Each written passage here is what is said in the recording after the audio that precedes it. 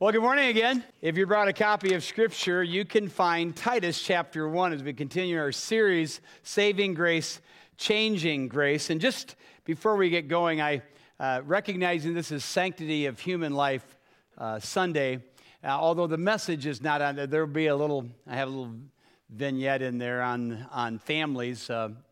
But just a couple of things. We do value life from conception. We believe the Bible teaches that God sanctifies life from conception. You read Psalm 139. I also want to just recognize two other people who could not be on the platform this morning. One is those of you who have never been able to conceive, or once you did conceive, you could never bring that child into the world for various reasons. I talked to someone just the other day who was in tears and shared with me that he and his wife have had a couple of miscarriages. They would love to be up here, but it hasn't happened. And so our hearts go out to you. We want you to know that. We also want to recognize in the spirit of James 1:27 that God honors individuals, calling it true religion, when you love on the orphan, when you are one of these who are adopting or you're fostering.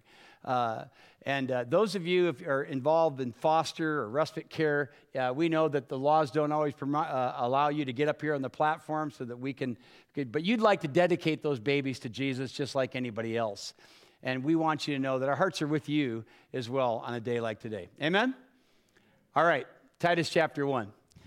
Titus chapter 1, we're going to be in verses 10 through 16. I'm just going to tell you another little caveat here. This is a hard passage of Scripture. This is not a passage of Scripture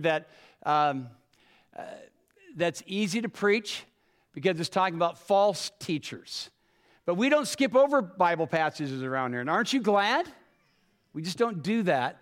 We want to remind you of that because there's strong warnings in Scripture, and this isn't the only one, against the insidious, and that's the word. That's a good word in this case. The insidiousness of false teaching.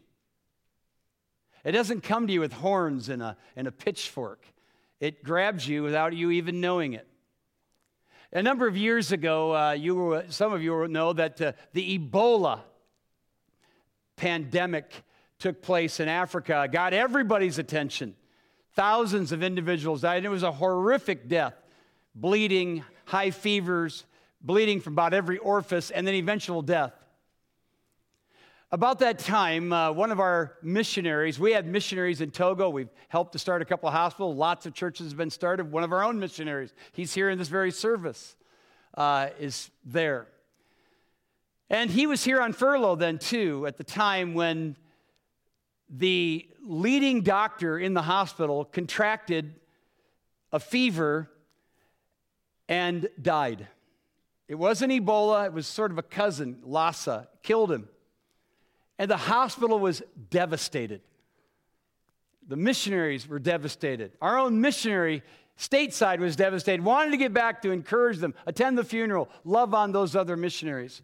And so we sent Abe Miller and our missionary Josh Farver on that 14-hour trip to Togo, only to land in Lomé to take another arduous 9-hour trip up into the sub-Saharan where the hospital was and to encourage the other missionaries. But they no sooner landed, but I got a phone call from Abe saying, Pastor, we're here and we're ready to take off and we want to go. Josh really wants to go. He really wants to love on these missionaries. But we discovered that two or three other medical personnel have contracted fevers. They've canceled the funeral. What do you want us to do? Well, what should we have done then? Let me tell you something. There's another virus that's pandemic, and it's in this country. It's called false teaching, and it's killing souls, mind you, by the thousands. And the risk, like a virulent thing like Ebola, are very, very high. The Apostle Paul, having reminded Titus that truth principally comes on the wings of preaching. That's in verse 3. The heralding of the Word of God. Not just from a pulpit, but like this, one-on-one. And reminds him why he dropped him off in Crete to begin with, which was to appoint elders in all of the cities. Remember, we said there are about 100 cities on the island of Crete and probably dozens of churches. Titus had a big job. And the elders, we saw last week, were to meet the spiritual qualifications of a godly man of God. And that man both comforts and confronts, right? He carries the ball and the feather, right? And the man who tells you he's called to preaching, who can only comfort but never confront, or only confronts but can never comfort, he's not a balanced man. And he might be called, but he's not called by God, especially if he can't preach on the hard things like sin and its consequences and even hell. The Apostle Paul was so concerned with what was going on in Crete. He had the same concern with what was going on in Galatia, because that church had been caught up in legalism, the worst of them all, of spiritual viruses. He even you talk about strong words. Look what he said to the Galatians in chapter 1, verse 8, when he said, "But even if we or an angel from heaven should preach to you a gospel contrary to the one we preach to you, let him be" what? Say the word. Accursed. The word means to be damned. That's strong language. This passage, where we left off last week in our study of Titus, doesn't leave any wiggle room either or mince words when it comes to those who preach another gospel, which isn't a gospel at all. But here's the passage beginning in verse 10. For, or because, this is the reason why you're raising up strong eldership, there are many who are insubordinate, empty talkers, deceivers, especially those of the circumcision party. Now we know their orientation. This is a Jewish sect that, again, they're a legalistic sect of the circumcision party.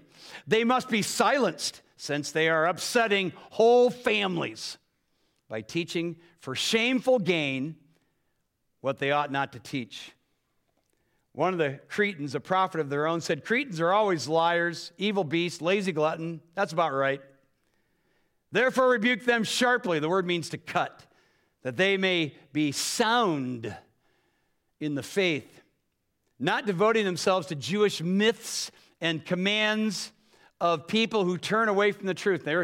Now we're starting to see what was going on there, introducing Jewish legalism, ritualism, and superstition.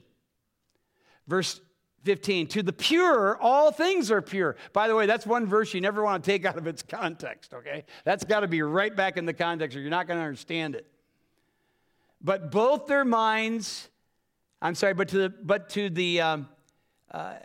the defiled and unbelieving, nothing is pure, but both their minds and their consciences are defiled. They profess to know God, but they deny him by their works. They are detestable, disobedient, unfit for every good work.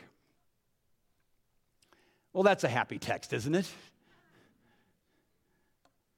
Remember the characteristics of the godly elder we saw last week? We said he has to be right. That was our key word. He has to be right. He's got to be right in his heart. He's got to be right in his home. He's got to be right in his habits, and he needs to be right in his head. Amen?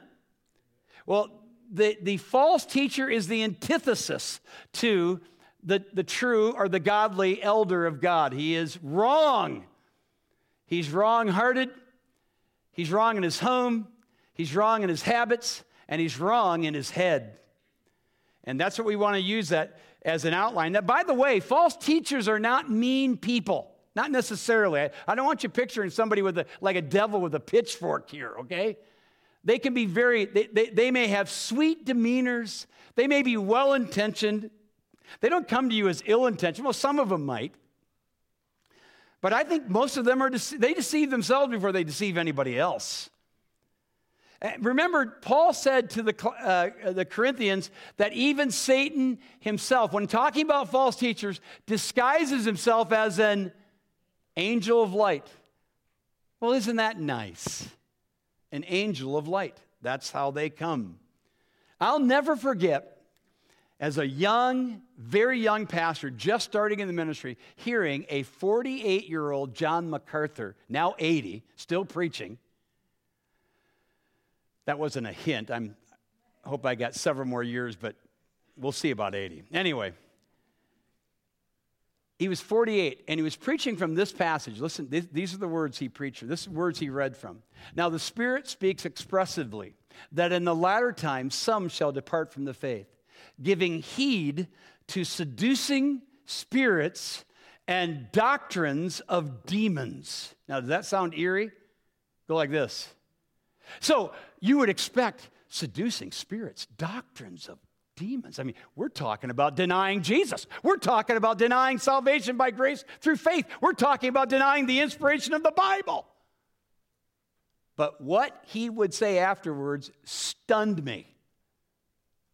And I'll share that with you in a little bit. His point was that Satan deals with subtleties in order to draw us in. So Paul wants Titus to protect these flocks by appointing real men of God who are unafraid to tell the truth, comfort, and confront. And God wants his elders today to do the same, but we have to identify these false teachers. So let's do that this morning. How do you recognize them? How do you recognize a false teacher? Well, first of all, he's wrong. He's just wrong. He's wrong in his heart. And you see there, Paul says in verse 10, there are many that like that. There were many then on the island of Crete. There are many today, too many. And I know I'm never popular when on rare occasions, and it is rare occasions, that I call out someone by name whose theology is corrupting whole people groups. But sometimes it's necessary. The Apostle Paul did it. I mean, you don't want somebody who does it all the time. You couldn't handle that. And I would say there's something wrong with his heart. That, you know, the pastor who you say, hey, let's go to church to hear who he's going to call out today. There's just something wrong. I don't want to be that guy. You wouldn't want me to be that guy, because if that was me, I'd have a heart issue. That's not right. I remember when I was young studying history. I love history and the history of the church. And there was, in the early part of the 1900s, there was what was popularly known as the fundamentalist movement. And there were some amazing characters that were actually caricatures of men of God. Great orators. One particular individual, his name was J. Frank Norris. This guy was so mesmerizing. I'm not kidding you. He pastored not one, but two churches at the same time. Not just that, one in Fort Worth, Texas, and the other in Detroit, Michigan. He traveled by plane and by train to both of them. 26,000 people would gather every week in these two churches to hear this man preach, not knowing what church he'd show up in. I mean, this guy did preach the gospel, but he did a little more than he didn't preach the Bible. He just gripped stuff out of its context, and he would just waylay people. He would talk. He would call out. He would say, "Come back tonight, and I will tell you who all the corrupt members of the city council are." Well, that'll pack the place. In fact, one morning he said, "There's somebody in this room right now. I know of a man who's committing adultery on his wife, and she doesn't even know it, and I will name him tonight." 13 men showed up in his office that afternoon. True story. Oh, please don't call me out. Anyway. I mean, effective, I guess. But there was just something wrong with that dude's heart. That was the way his whole ministry was. And there's something wrong in the heart of a false teacher. Remember Jim Bakker? He finally got thrown into jail. But while he was in jail, he wrote a book. You know what the title of the book was? The title of the book was, "I Was Wrong." Now, his theology today is still whacked out, but at least he was humble enough to admit, and he does so in the book, quote, "I was a false teacher." Wow. And he was. Paul calls them, look at this, empty talkers.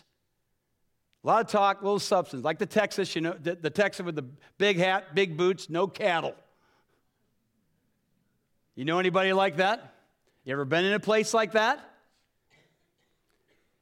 It gets worse. He says he calls them deceivers. They're downright dangerous, and he identifies them as from the circumcision party. So that tells it that they were legalist. And I'm going to camp a little bit here because one of the greatest dangers to the church will always be legalism in its various forms. Because listen to this, legalism, which is basically the heart motto that says, I do, therefore I'm right. That's legalism. I do, therefore I'm right. Legalism at its core, listen to this, legalism at its core is a heart issue. It's a heart issue. Because when you're a legalist, you just feel really good about yourself, even though you're miserable in other ways. The false teacher is wrong in his heart. He's wrong in his home. And yours too, I might add. You got to see this on Sanctity of Human Life Sunday. Did you catch the phrase? They're upsetting whole families. You see that? That's the capacity and the ability of false teachers. They can wreck whole groups of people with their false teaching. You mess up a father, and the whole clan comes down, and there's no calculating the sorrow one man can bring to a family when he gives in to sin and false doctrine. I have observed men over the years who have roped entire families into believing bad theology. They end up in bad churches or no church at all. I confronted one man once who was a member of the church who was believing false things about God. He'd lowered his view of God.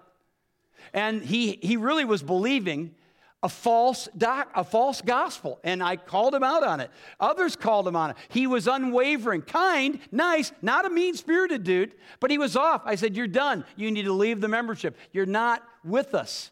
What you believe is false. The risk of spreading is too great. But as Paul Harvey would say, wash your ears out with this, okay? How many of you know, I won't ask for a show of hands, but there's a young couple in our church. I got her permission to use her name, Lindsay Jo Andrews. She and her family will be in the next service. Amazing testimony. Adopted. And Lindsay Jo told me this just the other day. She said, Pastor, you got to know this. I got to tell you, you're preaching on false teachers? I said, yeah. She says, I got to tell you something. I never thought about this until just now. But, we came to Christ. We started coming here to Sayreville. My parents are from Missouri. So, we got kids. They got to come up and see the grandkids. So they come up on special days like Sanctity of Human Life Sunday. And they started coming up over these last couple of years. They were hearing truth articulated from the Bible. They were in a church that was not sound. My dad was a leader in the church, and God got a hold of their hearts. They left the church, and now they're in a gospel-centered church. So just as false theology from one guy can corrupt whole families, upset whole families, so truth can turn the whole thing upside down, amen? And do great things. But these individuals are wrong in their homes, and they'll worm their way into yours if they can. He's wrong in his habits. Now look at verse 13 where he talks about these Cretans, and they're all liars and this and that. He says, rebuke them sharply that they may be, and this is the goal, sound in the faith. See that word sound? That Greek word is where we get our English word hygiene. I shook hands with somebody over there, and I smelled the ammonia. You're all scrubbing yourself after shaking hands because we don't want to get germs. Oh, my goodness. Let me tell you something. There's something a lot worse than the germs you're getting on your hands. It's called false teaching. And that's why every ministry, trickling right down to the littlest ones in our church, has got to be sound. It has to be healthy. The teaching must be true. And let me tell you, just the other day, my wife and I were in a couple's home who came to Christ recently, wonderful couple, and they have been very instrumental in bringing other people the gospel, and they brought this sweet young couple into their home with their little family, and we've been sharing the gospel with them the last couple of weeks. She'd been sharing the gospel with her friend. While we were there, the mom told us, she said, we were talking to our daughter who was in the Saylorville Kids program just a couple weeks ago. And she was actually under Joey Smith. Joey Smith, by the way, is on her way to Togo next week as a nurse. And her mom asked her daughter, hey, do you believe in God? Her daughter said, of course. But then her mom said, how do you really know? Good question. This is the unsaved mom asking the daughter, how do you really know? And the daughter's reply was, because if you don't believe, you're an enemy of God. Been to church 2 weeks. That's healthy doctrine, amen? That's right out of Romans 5. That's happening at the kids' level. Oh, by the way, the mom just gave her heart to Jesus just the other day. Praise the Lord, amen? How cool is that? So, the false teacher, he's bad in his heart, he's bad in his home, he's bad in his habits. You look at verse 10, where he talks about, in verse 14, he talks about the circumcision party. He talks about the Jewish myths and commands. He's a strange combination of Old Testament law and superstition. Anybody know anybody superstitious? Don't point. I mean, we know that Peter wrestled with this more than once. Paul was so upset with the Galatians. We just looked at the verse a little bit earlier. Here's a scripture all of you should know and think about. Paul said to the Galatians in his frustration in chapter 3 and verse 3, he said, you foolish Galatians, having begun in the Spirit, are you now made perfect in the flesh? That might be the greatest rhetorical question asked in the entire New Testament. Having begun in the Spirit of God is the one who regenerates us if and when you trust Jesus as your Savior. Having begun in the Spirit, are you now being made perfect in the flesh? And the insinuation is they were trying to struggle on. Their legalism was taking over their lives. It was corrupting their habits, the whole 9 yards. This is the reason why he would say in the next chapter, my little children, my little teknon, my little born ones, literally, in whom I labor in birth pangs until Christ is formed in you. Have you ever read that? And the formation is a heart thing. These things always lead. Listen, legalism always, listen to this. Legalism always leads to attitudes of superiority. Mark those words. Always. Paul addresses that in various places in the New Testament, particularly the book of Galatians. But he has a huge little segment in Colossians chapter 2. Everybody should read verses 20 through 23. And he concludes it by saying that when you are a legalist individual, feeling real puffy and superior, he says this. He says, these things have an appearance of wisdom in promoting self-made religion and asceticism and severity to the body, but they are of no value in stopping the indulgence of the flesh. So mark that down. I remember years ago working with a woman, and for a number of years, I loved this gal. We worked closely together, and she was as straight-laced as you could be. She'd been to a well-known Christian university, and her music was right, her habits were right, everything was prim and proper about her, everything. But there was also a hardness about her. And I don't know if it's because I worked with her so much that it was just hard for me to put my finger on what was the issue with this woman. I'll never forget, a friend of ours came through and spent some time with her, and she turned to me and she said, well, Pat, I know what the problem is. She has no joy. And it's like, yeah, no joy. No joy. She was doing because legalism, listen to this, legalism will never bring you joy. Paul's passion was always to appeal to the heart, where true spirituality takes place, resulting in true adornment. We're going to get to that, Titus chapter 2, verse 10. Adorning the gospel of God our Savior, true adornment of the gospel, and the joy of God's people. And the results are more people look more like Jesus.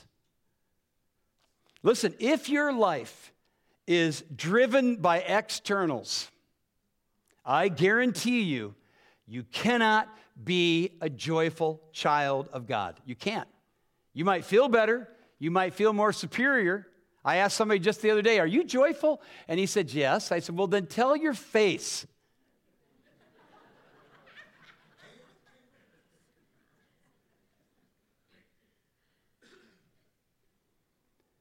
But if you're given to the externals, if that's what drives you, you'll look right, you'll look clean, and you'll also look miserable because you are miserable.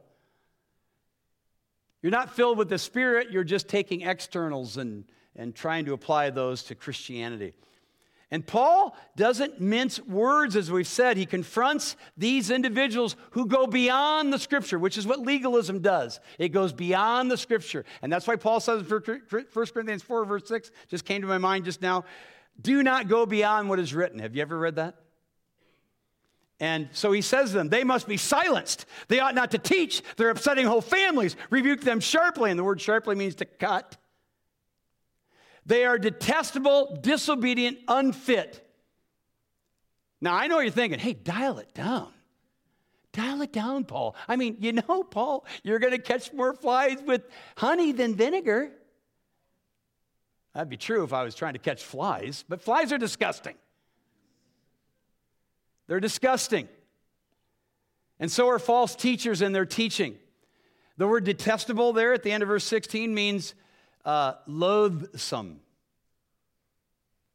It means that which causes disgust. And I can't think of anything in my life that causes me more disgust than a fly. I don't want that. That fly lands on my sandwich and leaves a vomit drop. That part of the sandwich will never, ever see my lips. Beelzebub, the Lord of the fly. That's who Satan is. And Paul thinks of this as the habits of a legalist. By the way, in verse 16, he says they profess to know God, but in works they deny him. You see that? In the original, the God is emphatic. The word God, the name of God is emphatic. It means that just means it's at the beginning of the sentence. God they profess. That's what it's saying. Like 1 John 2:4, right? There's that person who says, I know God, but in works he denies him, right? He's a liar, right? And my wife and I talked to a woman that made a decision for Jesus many years ago, never took off, never any real fruit, nothing sustained, picked up for disorderly conduct and drunkenness. And we're talking to her, and here's the first words out of her mouth. Well, I just want to preach the gospel. I said, please don't, please don't, please don't. Seriously. Your life is saying something. Your life is saying whether you are a Christ confessor or just one who talks. These guys are wrong in their habits. It comes out eventually. And he's wrong in his head. Verse 15 says, to the pure, all things are pure. Don't take it out of context. It's talking about the Jewish rituals, matter of foods. By the way, Jesus had already dealt this thing. Remember Jesus said, these people draw near me with their mouths, but their hearts are far from me. That's a serious accusation. Do you know what he was talking about? Do you know what the context of that is? Rituals and foods. Rituals and foods.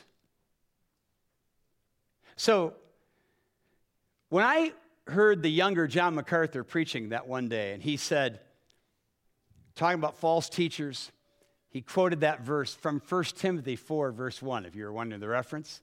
In the latter times, men will depart from the faith, giving heed to seducing spirits and doctrines of demons. I'm waiting for denying Jesus, denying the inspiration of the Bible, denying some other cardinal doctrine. And the next verse says, forbidding to marry and commanding to abstain from certain foods. What? Commanding to abstain from certain foods is a doctrine of a demon? Is a seducing spirit? It just seems so trivial, doesn't it? But here is MacArthur's whammy. He said, in essence, false teachers deal in subtleties. Not so obvious, but the kind of things that suck us in through trivial means. And I'm just thinking of our own generation, how hung up we are on our diets and all of these things, and we're just 1 click, 2 clicks, 3 clicks away from the truth. We're wrong in our heads. And that's why he says their minds are, look, he mentions their minds and their consciences in verse 15. Their minds are messed up. Their consciences are screwed up. Remember, the elder has to be right in his head. They're not, but they're masters at getting into yours. And I mean, some of you are sitting there thinking, yeah, that's back there in that first century. Are you kidding me? Human nature hasn't changed.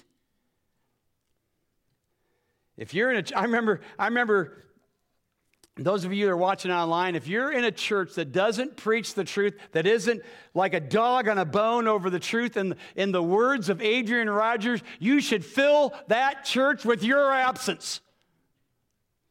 And I remember him saying, I know what you're thinking. My grandma's buried out back. Listen, your grandma get up and leave too if she could.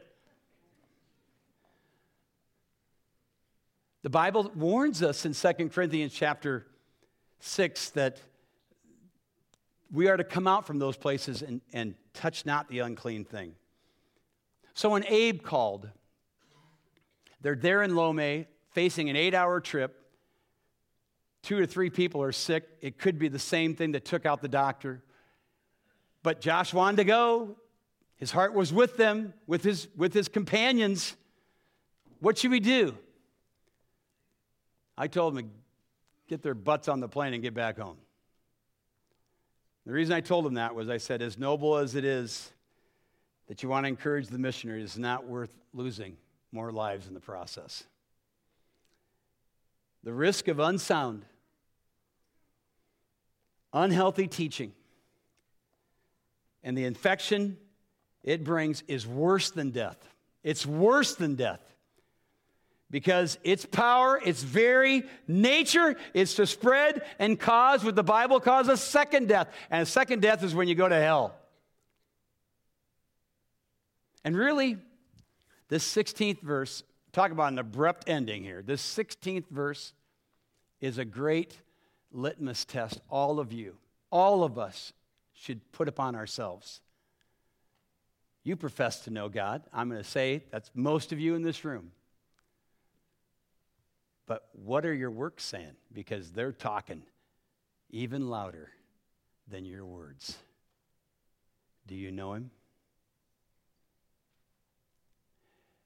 Jesus said, if you know the truth, it's the truth that'll set you free. Amen? God, thank you.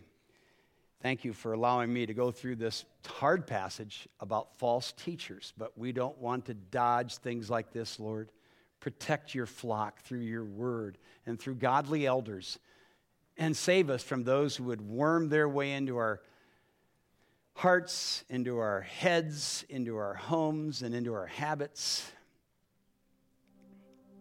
And may we be a truly free people, loving you with all of our hearts, soul, minds, and strengths, and giving you the glory with our lives, that our lives might clearly say, along with our lips, we love you, Lord. We exalt your name. For it's in Jesus' name we pray. Amen. Let's stand.